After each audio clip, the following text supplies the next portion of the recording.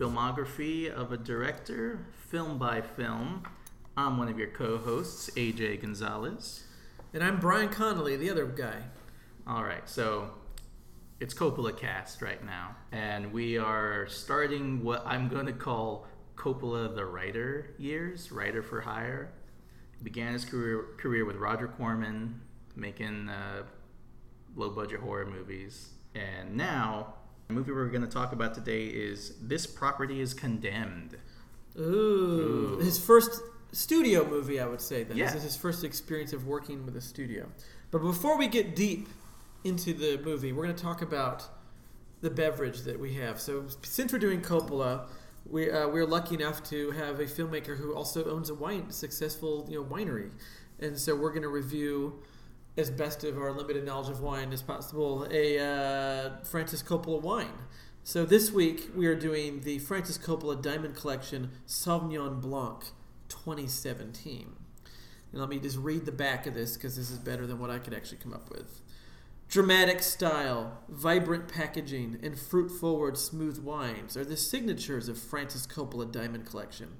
Our Sauvignon Blanc delivers a beautiful perfume of tangerine. Do you taste the tangerine? Or do you smell the tangerine?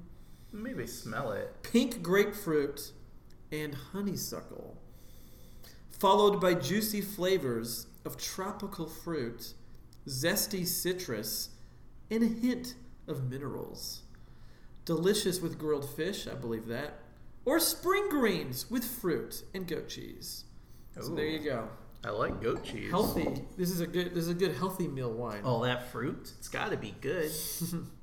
And this is a great wine for today because in Texas it's like 100 million degrees outside. Yeah, it's like August. 101. So this is perfect, like a nice chilled white wine.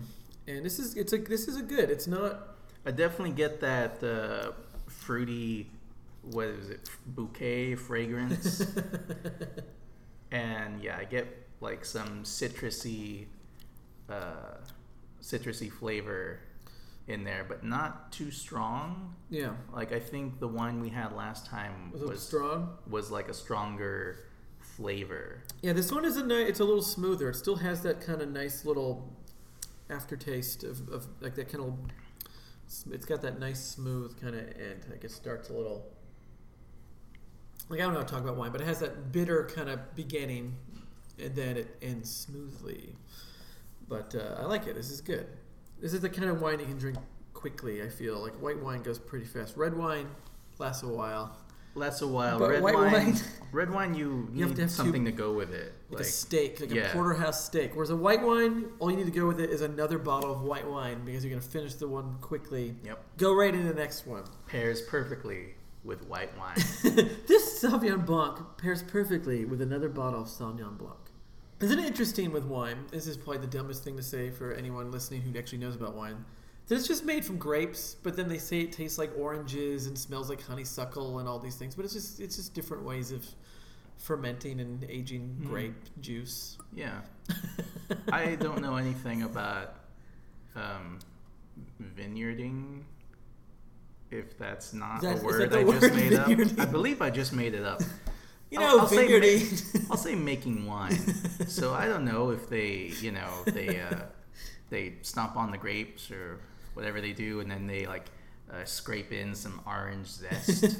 I don't think so. I think it's just some grapes and how they get those flavors in there somehow. I think the flavors from like the barrels that they're aged in, or whatever. So if you have some aged in like a bourbon barrel, you pick up some of that stuff and stuff from the wood, the oakiness of certain wines and things. And then they have the new wine. They have wines now that are aged in steel, like stainless steel, and that way it's like a more pure taste because you don't have the stuff pulled in from the wood.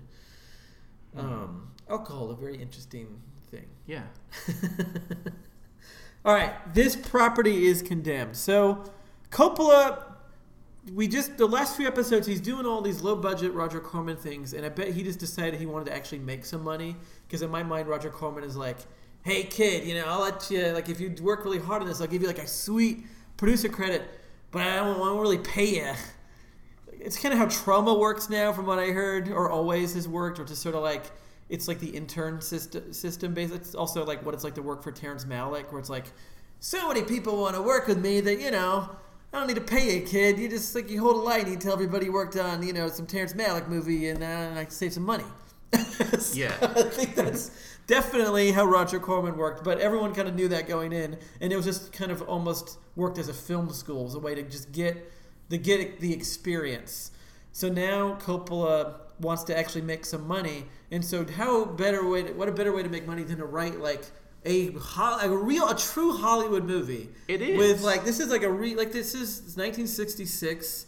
We're not quite a new Hollywood yet, so this is still sort of the end of that kind of studio system where you can have these sort of big movies. And this movie isn't huge, but it definitely has the star power behind it. You have Robert Redford, Natalie Wood, a fresh-faced, if you can call it that, Charles Bronson, a very young Robert Blake.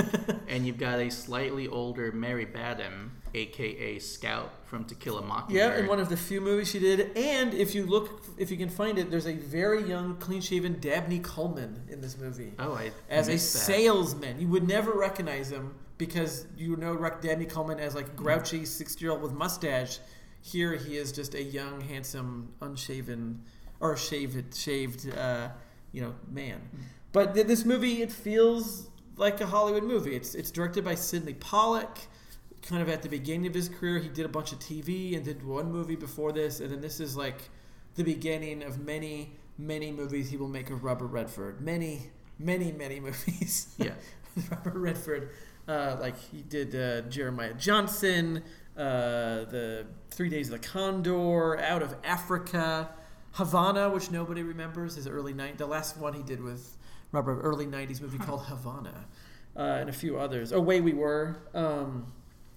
And it feels like a Hollywood movie.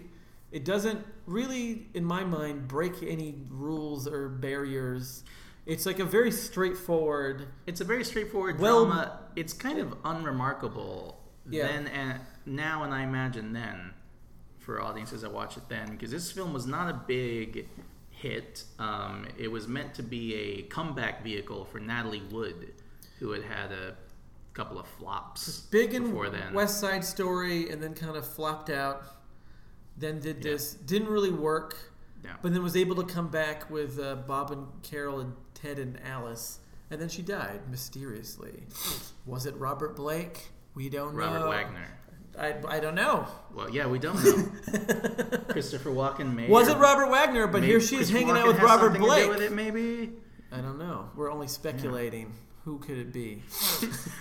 So, the way Coppola got here, and the way we got here then, was that he, one of his screenplays, his original screenplays, got the Samuel Goldwyn Award, and that got the attention of studios.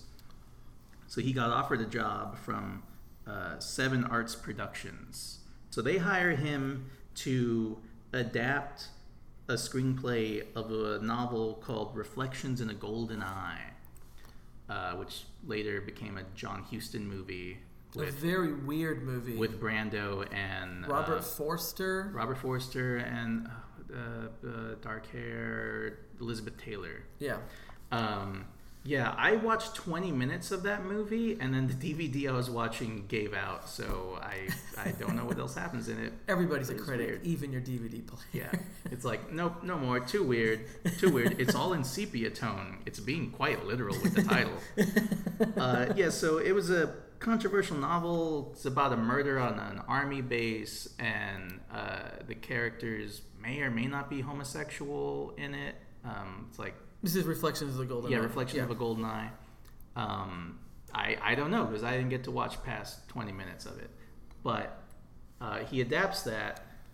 The executives at Seven Arts, they like his work so much, and they're like, this Coppola kid, this screenplay is so good. You know why? Because he knows the South.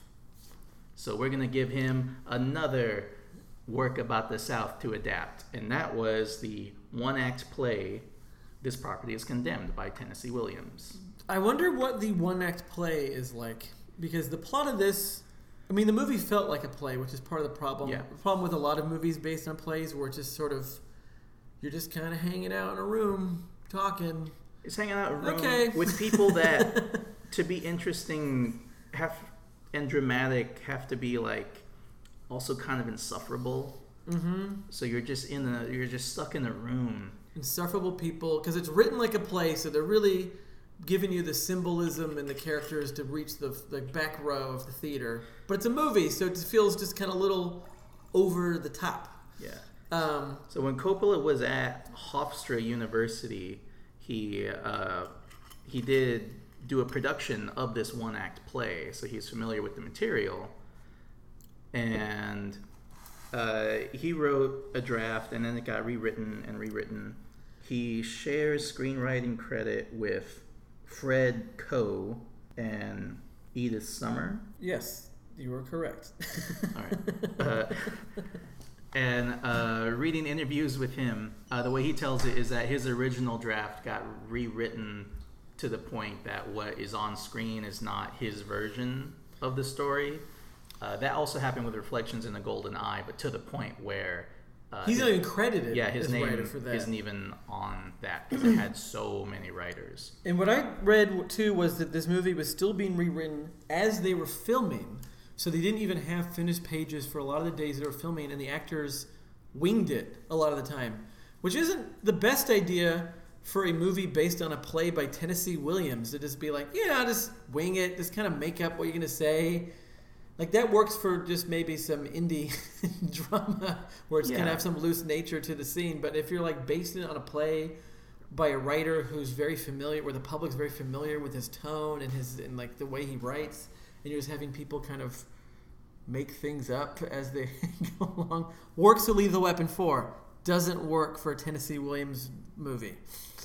And I can't imagine what that's like to try to make up and improvise, like, a serious movie that's not some improvised, like a loose thing.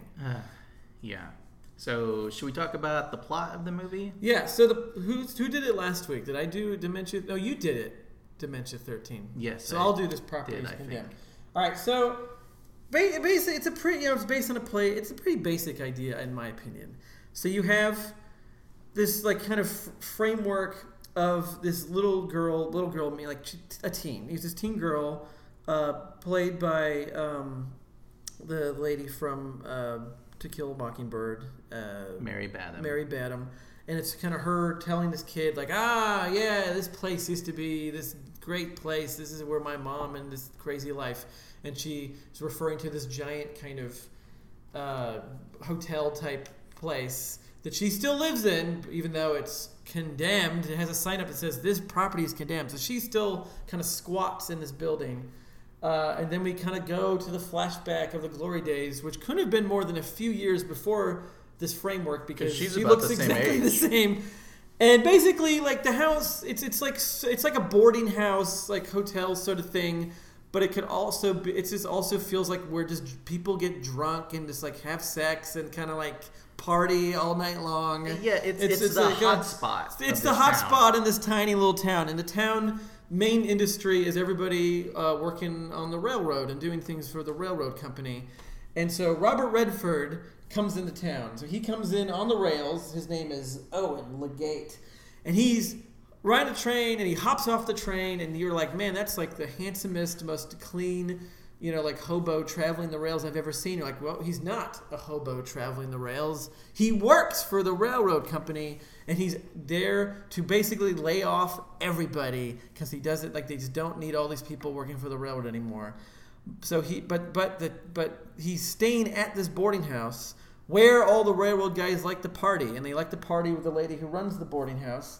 And also, they mostly like to look at her daughter, played by Natalie Wood, named Alva Starr. And so they all like to pretend they're there for the lady who runs the place, but they really just want to look at her hot, like, young daughter. And they're all just drinking all that. Like, Charles Bronson's intro as a character is grabbing a lady's bottom, and then you pan up and you tilt up and you show that it's a young, handsome Charles Bronson. And Robert Blake shows up drunk with his tie loosened, and he's just like stumbling around the kitchen. And that's sort of the beginning of the movie. And Robert Redford's just sort of there. No one really knows why he's there. And then they find out that he's there to just fire everybody and ruin this town and ruin everybody's lives, even though he doesn't like doing that. But it's just his job. He has to do it.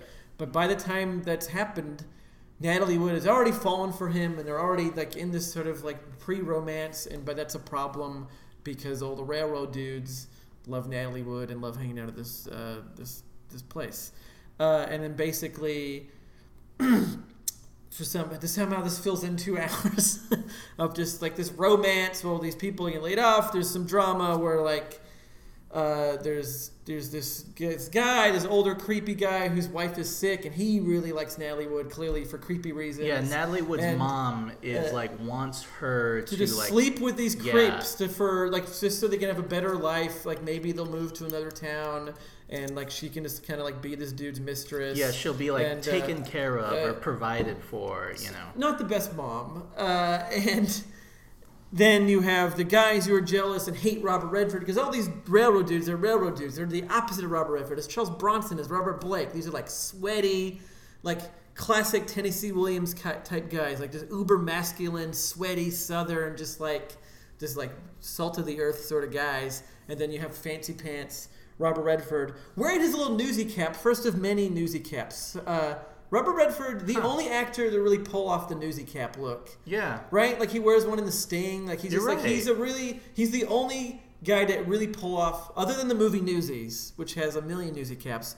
But like most dudes look really stupid in a newsy cap, especially like Brooklyn hipsters now in a newsy cap just look like jackasses. There are many photos of me in a newsy cap to prove this. There's many what? Many photos of me in a newsy cap that prove But Robert this. Redford, he looks amazing in a newsy cap. It's so much that Hollywood was like, let's keep putting that hat on that guy time and time again up until the 80s. Let's just put a newsy cap on Robert Redford. In my mind, his closet just has like a plethora of newsy caps left over from his heyday. So they don't like him. There's a lot of like fisticuffs. There's a lot of like people beating up, Robert Redford, and just kind of being everyone just kind of being drunk and sweaty and violent.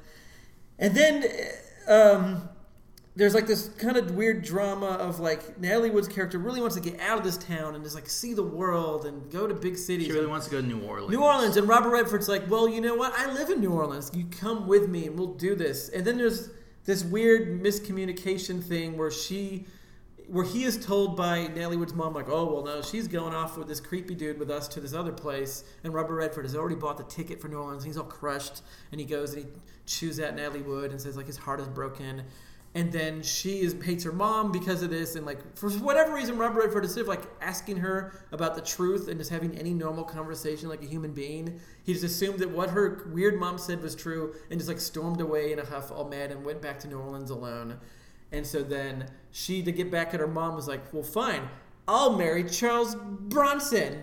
I'll show you. So she marries Charles Bronson and then just steals all his money and then decides to go to New Orleans anyways and just see if Robert Redford will take her. And he does. And then the ending doesn't make any sense, where it's like the mom shows up and it's like, ha-ha, she's actually married to Charles Bronson. And Robert Redford's like, no. And then Natalie Wood's like, no. And she runs away. And then like, oh yeah, and then she died of like lung cancer or whatever at the end. Yeah, she and they're like, wait, what? That's how it happens, yeah. She runs off into the street and it's raining, and then cut back to Mary Badham. And she's like, yeah, she got sick. She got a lung infection and died. And then mom ran off with some guy. So now I just live here. And now this place is abandoned. And you're like, okay.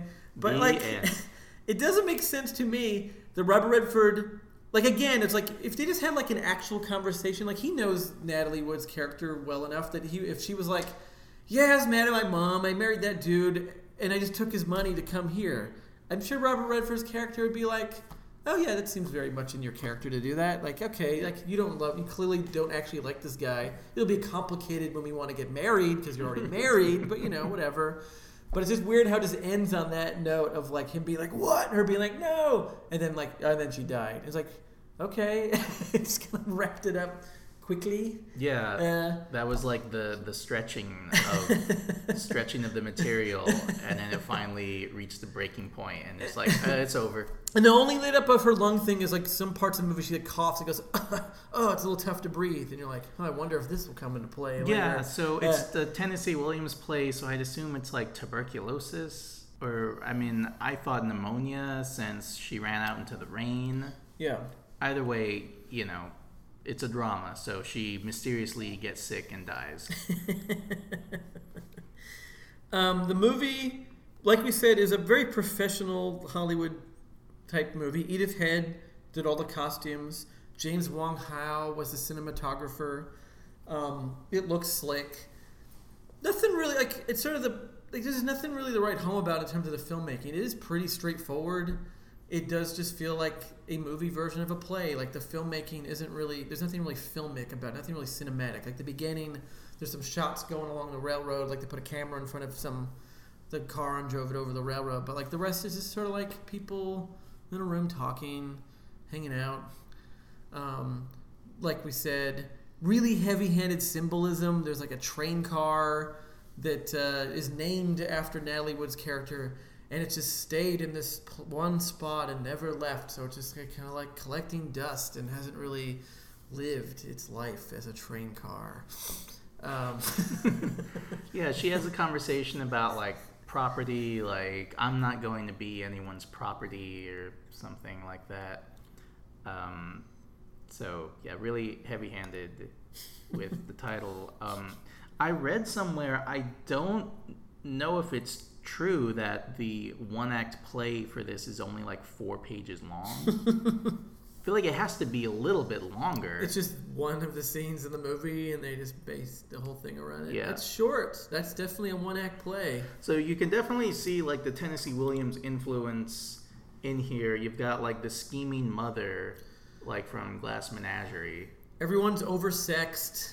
Yeah, everyone's oversexed. The female heroine, the female lead, things are not going to end well for her. It's Tennessee Williams. Is female leads, they don't generally end up well, and then it's Natalie Wood on top of that, and things usually don't work out well for her in a romantic movie. It worked out well for when she was a kid, when she proved that Santa Claus was real, and then after that, it never worked out well for her in a movie again. I guess Tennessee Williams hated this movie so much, he wanted his name taken off. He didn't want anyone to know that he had anything to do with it. He clearly failed at that. His name is all over the movie, but he did not care for it. Was there a bunch of Tennessee Williams stuff that was so popular at the time that they had to like just base some movie on a one-act 4-page play, just be like, he's neat, and to rush into filming when you don't have a finished script? Where it's like, no, we need to put out this Tennessee Williams movie like now. Because Tennessee Williams was like basically always popular. I mean, there was a lot of adaptations of him in like the 50s, like Streetcar Named Desire, Cat on the Hot Tin Roof. When was the movie version of The Glass Menagerie? Was that around this time? The Glass Menagerie was adapted in 1950. That starred Jane Wyman and Kirk Douglas. And then it was later adapted in the 80s with John Malkovich and Karen Allen. Yeah, but in the 60s you had Sweet Bird of Youth, you had Night of the Iguana. So like they were still cranking them out. And then this movie came out, it didn't do well, and that kind of slowed down a bit the adaptations of Tennessee Williams. And there never really was one very popular again. Like after this you had that really weird Last of the Mobile Hotshots based on his play, directed by Sidney Lumet. That's some weird movie where it's James Coburn getting married to Lynn Redgrave and taking her back to his weird house. And that's a strange movie, not a movie that lit the world on fire. There's like a lot of TV movies, and it's just sort of like, the thing died. It wasn't popular anymore. People were into more modern, maybe they were into like Edward Albee plays or something by the time. 66. 66 is when Who's Afraid of Virginia Woolf came out. Yeah, and so sort of changed the game for play adaptations of movies. So they're like I think this sort of like more exaggerated type of writing of this southern sort of like, we're gonna play, we're sweaty, I'm gonna yell my lines. Like I think you get into more modern type stuff by the time you're in the 60s, and then you get into like Hair and Oh Calcutta, and these want naked hippies on stage by the late 60s. So like this movie does feel a little. Like it does feel like you're at the end of the Hollywood thing. Like this doesn't feel edgy. It doesn't feel like it has anything to do with the times that's going on, like the crazy times going on in America and the world. And I think that's why these types of movies then kind of are going away. And Yeah. And this also why eventually Francis Ford Coppola won't be working on these types of movies much longer. It definitely feels like a studio packaged movie, right? They've got Natalie Wood. All right, we're gonna have a comeback vehicle for her. So let's get that young hot new actor Robert Redford. What did he have done before this to kind of make him the new the hot actor? Like what was Robert Redford's big sort of it's Robert Redford? Like what was the thing that made everybody kind of go, ooh, Robert Redford? I believe it was Barefoot in the Park. Okay. Barefoot in the Park was the year after this. So was this his big Before this, he was in The Chase and Inside Daisy Clover. Okay, so The Chase was a big movie. Marlon Brando. All right, so he's up and coming. Up and coming, young, handsome guy. Yeah. It's weird. I've never really liked Robert Redford. I'm starting to kind of get into him now a little bit, but forever I've just found him so. To me, it's just like looking at one of those paint cards of different colors of white, and you can't tell the difference. And you're just I don't know. It's just like white. I don't know. It's just sort of he just is there. He's handsome. He's capable. But he doesn't really. I'm not in my mind thinking I can't wait to watch that Robert Redford movie to see what he's going to do. He's very Kevin Costner to me. I feel the same way about Kevin Costner. Of you do know how to act. You went to the school. You know how to do. You do it better than most. You are very handsome. But you're just kind of like a handsome guy. You're just kind of there. You're handsome. I'm not really interested. I'm not finding you interesting. And I've always felt that way about Robert Redford, including the movies he directs. I love some quiz show, but that movie is not for everybody. And then you get into his fly fishing movies and other things, and you're just sort of okay, you're just a guy. This is what you're into. Paul Newman is much more interesting than Robert Redford to me. I am more interested in Paul Newman. He's more interesting to look at. As an actor, he's more interesting. His salad dressings are all very good.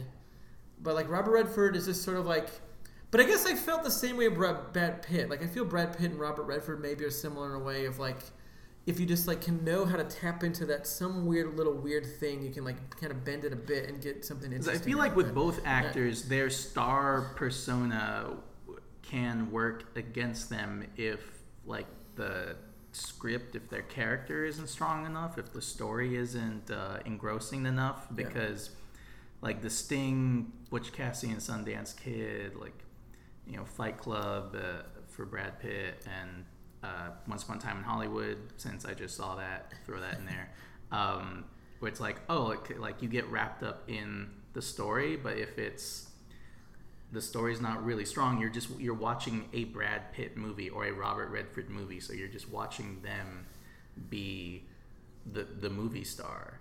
And they're not as interesting of a movie star as other people who can actually I don't know, a movie that stars Nicolas Cage could be much more interesting because he does a little more than just stand there and look handsome. And I'm not trying to knock Robert Redford. I'm just saying he's not a bad actor. He's a great actor, and he definitely has that undeniable star power. But there's just some kind of a blandness, a whiteness to him that I just get bored with. It's why I've never seen a Dances with Wolves and why I've never seen a Field of Dreams. Because Kevin Costner to me is just yep, you're there. You know how to act. I'm not denying that. Those are some of his better movies, though. You're just a guy. To me, I'm not getting excited. Maybe because I'm more of a character actor guy than a leading man guy. I'm also never really been crazy about Denzel Washington because I feel he's just sort of he's good, but when you're just sort of you're good. But I want something. I want to think that you're more than you're doing something different than you would be in real life. That you are really disappearing in a character, and it's hard to not watch a Robert Redford movie and be yep, Robert Redford, and yep, Kevin Costner.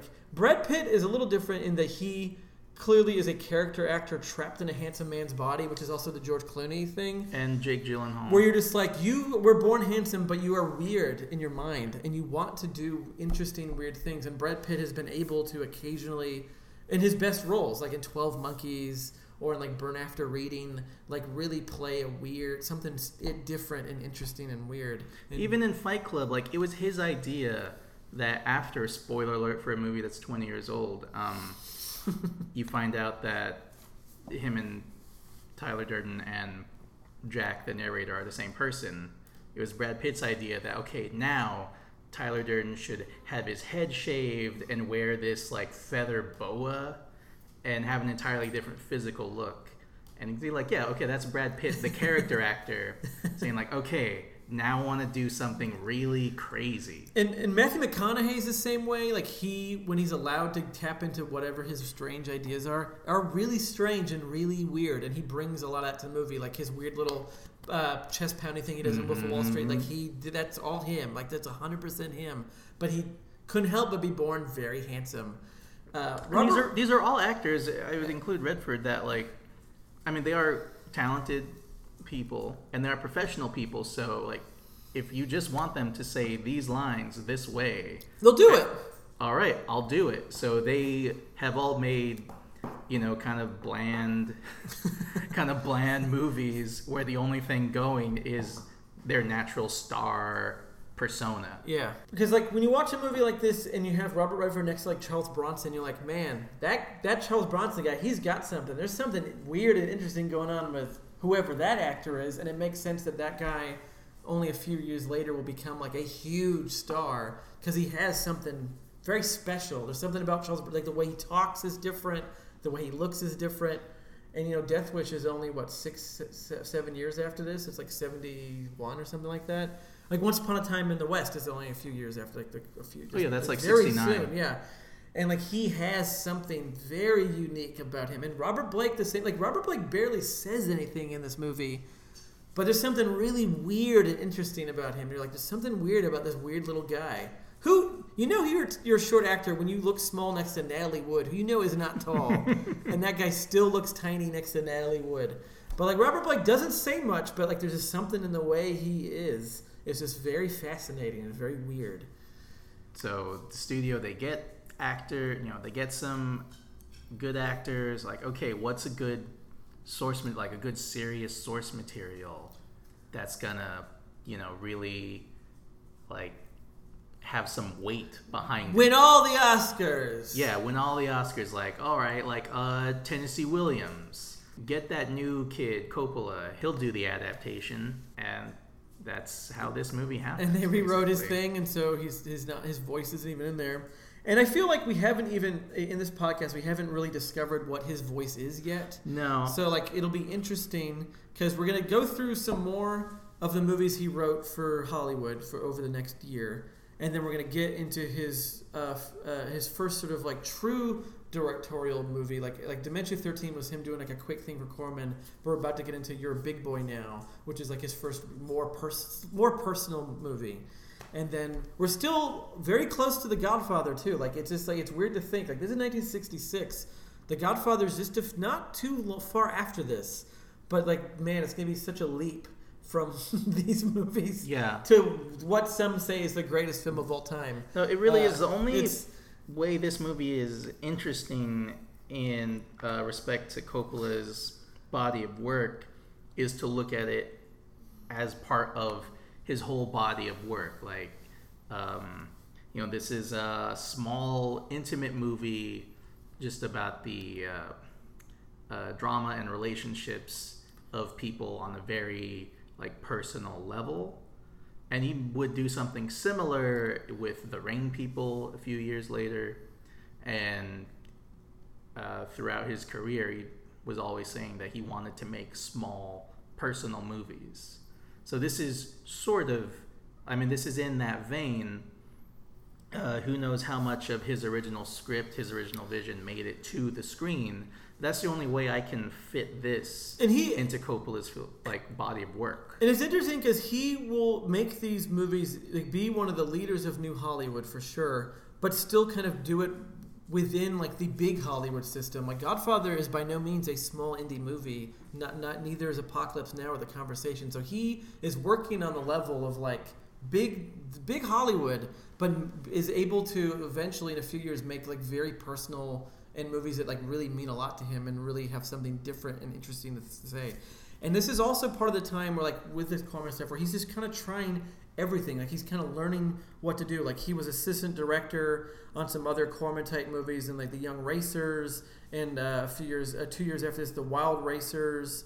Like, he is just kind of trying different things out, and like now he's like trying to just be a screenwriter. Like, not even try to direct this movie, just like, I'll write a script for you and you pay me and I'll have the experience. It was the experience of writing the thing because you asked me to do it, and what an interesting experience it would be to learn how to work within the studio system. Yeah, he was an in-house writer at this studio, Seven Arts, and that's like one of the last vestiges of the old studio system, having like departments. The story department, you had your writers on contract, under contract, on staff to you.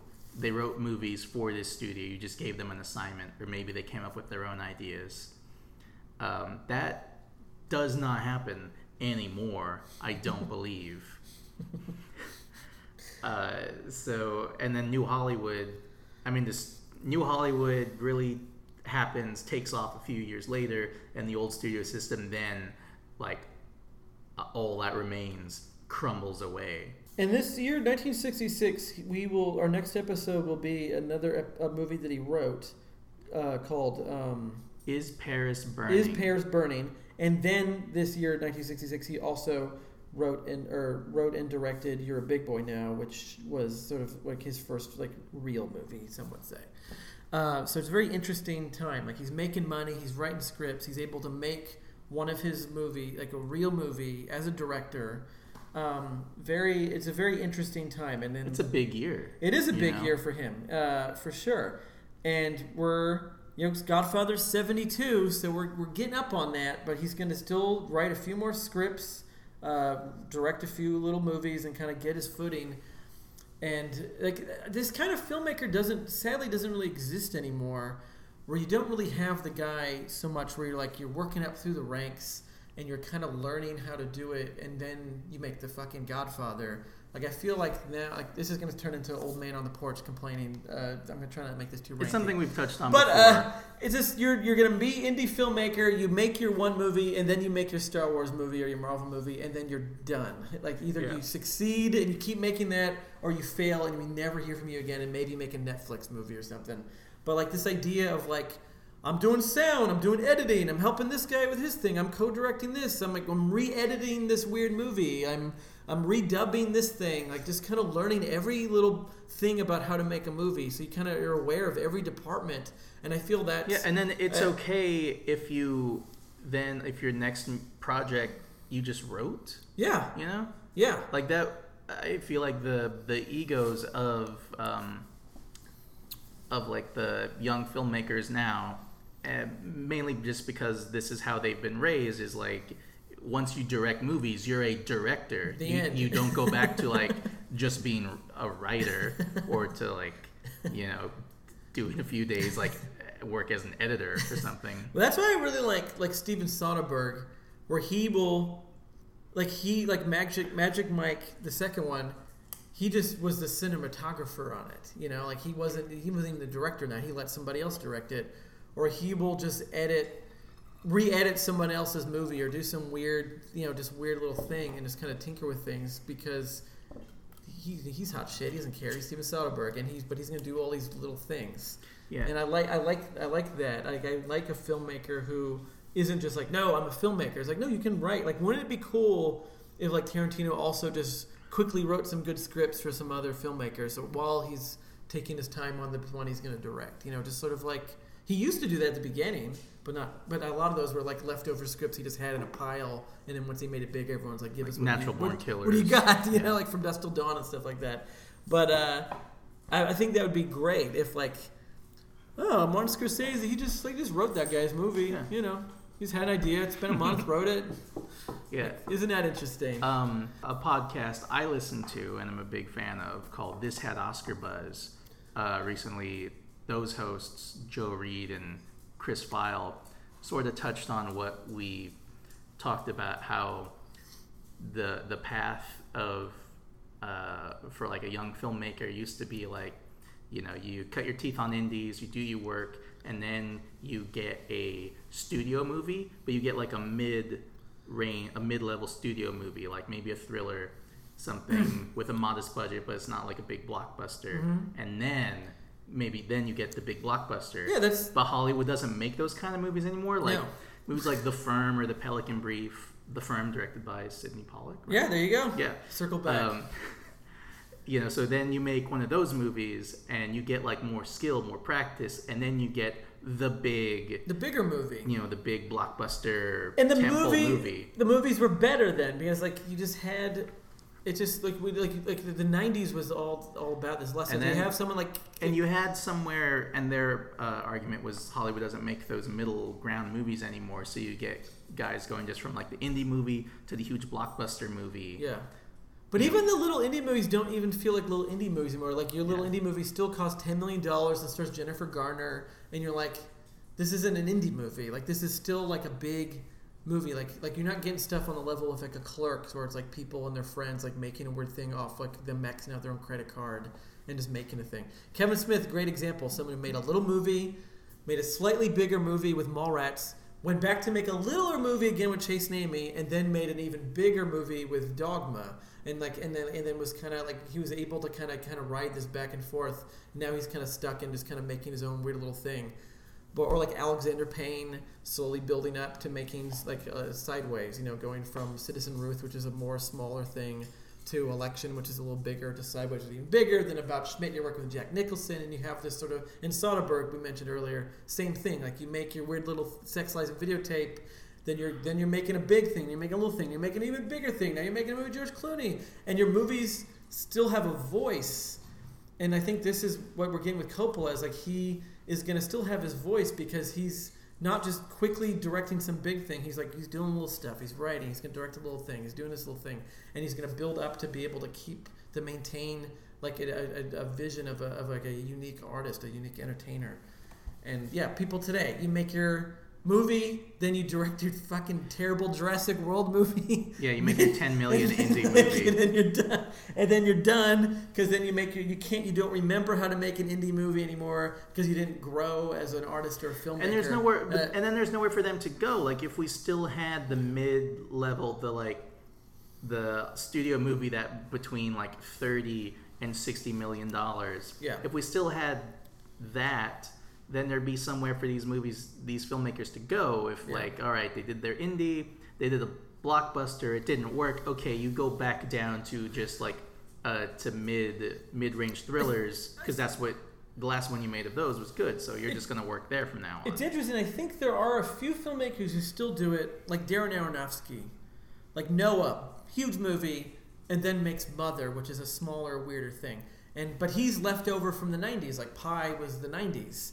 So he's able to figure out how to do these sort of like up down, make an Oscar movie, make a weird art film. Like you make The Fountain, which clearly has a little bit of a budget. Then you make The Wrestler, which has a lower budget. But it's like you're kind of able to kind of go up and down, and still be Darren Aronofsky and still be interesting and weird and have your take on the storytelling. But like these young kids, man, they just want that Captain, America. They just want that Star Wars.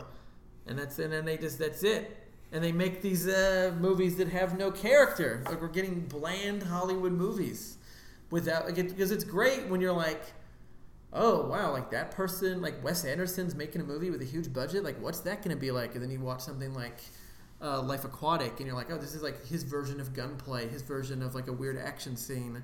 But this guy who made these weird little movies. And now these big movies just are nothing. They just don't feel like anything. Because when you're working with something like Disney or Marvel or Star Wars, they have so much control, so much like committee-made movie, and you have to go through 1 million people that your voice is going to be squashed. Like you're not going to be allowed to be interesting. Like somehow James Gunn has been able to figure out how like I'll make my weird version of a Marvel movie my way. But somehow, that's kind of it. Like, that's a big reason why Kevin Smith and his producer Scott Moser turned down directing The Green Hornet, right? Yeah, the one. I didn't know they were going to do that before it was Michel Gondry. Yeah, that's it. The Green Hornet. I always get confused with the Green Lantern, even though they're obviously different things. They were going to do The Green Hornet, and it was going to be the biggest budget movie Kevin Smith ever made, and the pre-production like meetings with executives and whatnot was going on forever, and eventually his producer Scott Moser told him, like, dude, like, we shouldn't do this, because at the end of the day, it's not our movie, it's a movie by committee. Anything we want to do has to be like approved by all the executives, all the movie stars, and then we can maybe try something. So he didn't do the Green Hornet, he did, Jay and Silent Bob Strike Back or something instead. But it's great. It's interesting about Coppola is that like New Hollywood in general is that like you had these little movies that are going to soon happen after '66 with like Easy Rider and things that were a low budget movie, but then The Godfather and like Taxi Driver and all these things that are going to start happening are Hollywood movies. Like they are what Hollywood movies were for a short time, where they were big budget stars in them. But they were just these weird, like full of truth. It was, and kind of dirty, and just sort of like they figured out a way to make the system be their system. It was this short-lived but awesome time when the kids got to steer the ship. So they were making the movies they wanted to their weird way, and it was a big studio movie with the budget. Like Apocalypse Now is an expensive movie, and he was able to do whatever the fuck he wanted in those jungles. Man. And then eventually, I mean, no one bats 1,000 except for Charles Lawton, who only directed Night of the Hunter and then nothing else. No one bats 1,000. So by the end of the 70s, early 80s, they were starting to make some like maybe not so good lackluster movies, and then the studios just jumped at that chance. Okay, you actually don't know what you're talking about. We're taking it back. We're just going to make Jaws sequels now. Yeah. And this property condemned 1966, so we're on the cusp of new Hollywood, and Bonnie and Clyde is going to happen in the next year, 1967.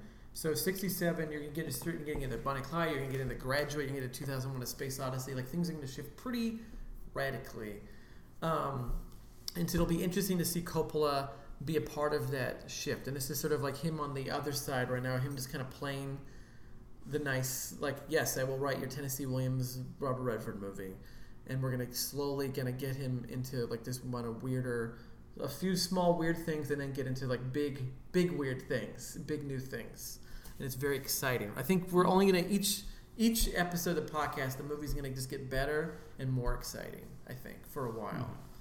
Until, like you said, the 70s crash and burn, and we get into like this kind of no man's land of the early 80s. Yeah. But I'm excited to build this building that's going to have this filmmaker. One other thing to follow up on. Last week we talked about Matthew Fox wines, which are actually, sadly, not affiliated with the actor Matthew Fox. Yes, it is. Is it not? No.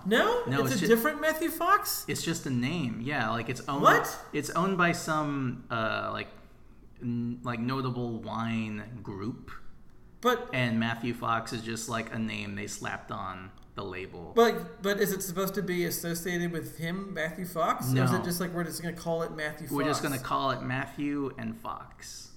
How can they get away with that? I don't know. I mean, I guess it's theoretically a common name. But like clearly he's like a famous guy from Lost. The whole time I've been drinking these wines thinking like I'm supporting this cool actor. Like he's cool in Bone Tomahawk and whatever. Are you sure? Are you sure about this? I looked it up, and the only thing I could find about Matthew Fox and wine was a story from a local New Zealand newspaper, right? That he visited like our local vineyard when he was on vacation. And he said these wines are amazing. That's the quote, stating, "These wines are amazing." But couldn't it be possible that he said, "These amazing wines, I must make amazing wine of my own in California. I have the money. I have that lost money. I have that Party of Five money. Man, I'm never going to buy that wine again. I feel totally ripped off. I really thought that he had to do with that wine." Yeah. It has a picture of a fox on it. It's called Matthew Fox. You can't do that. That's a straight up lie. Yeah. Shame on you, Matthew Fox. So we need pictures of actors' faces on the wine bottle to know, with a newspaper of the current date. Yeah.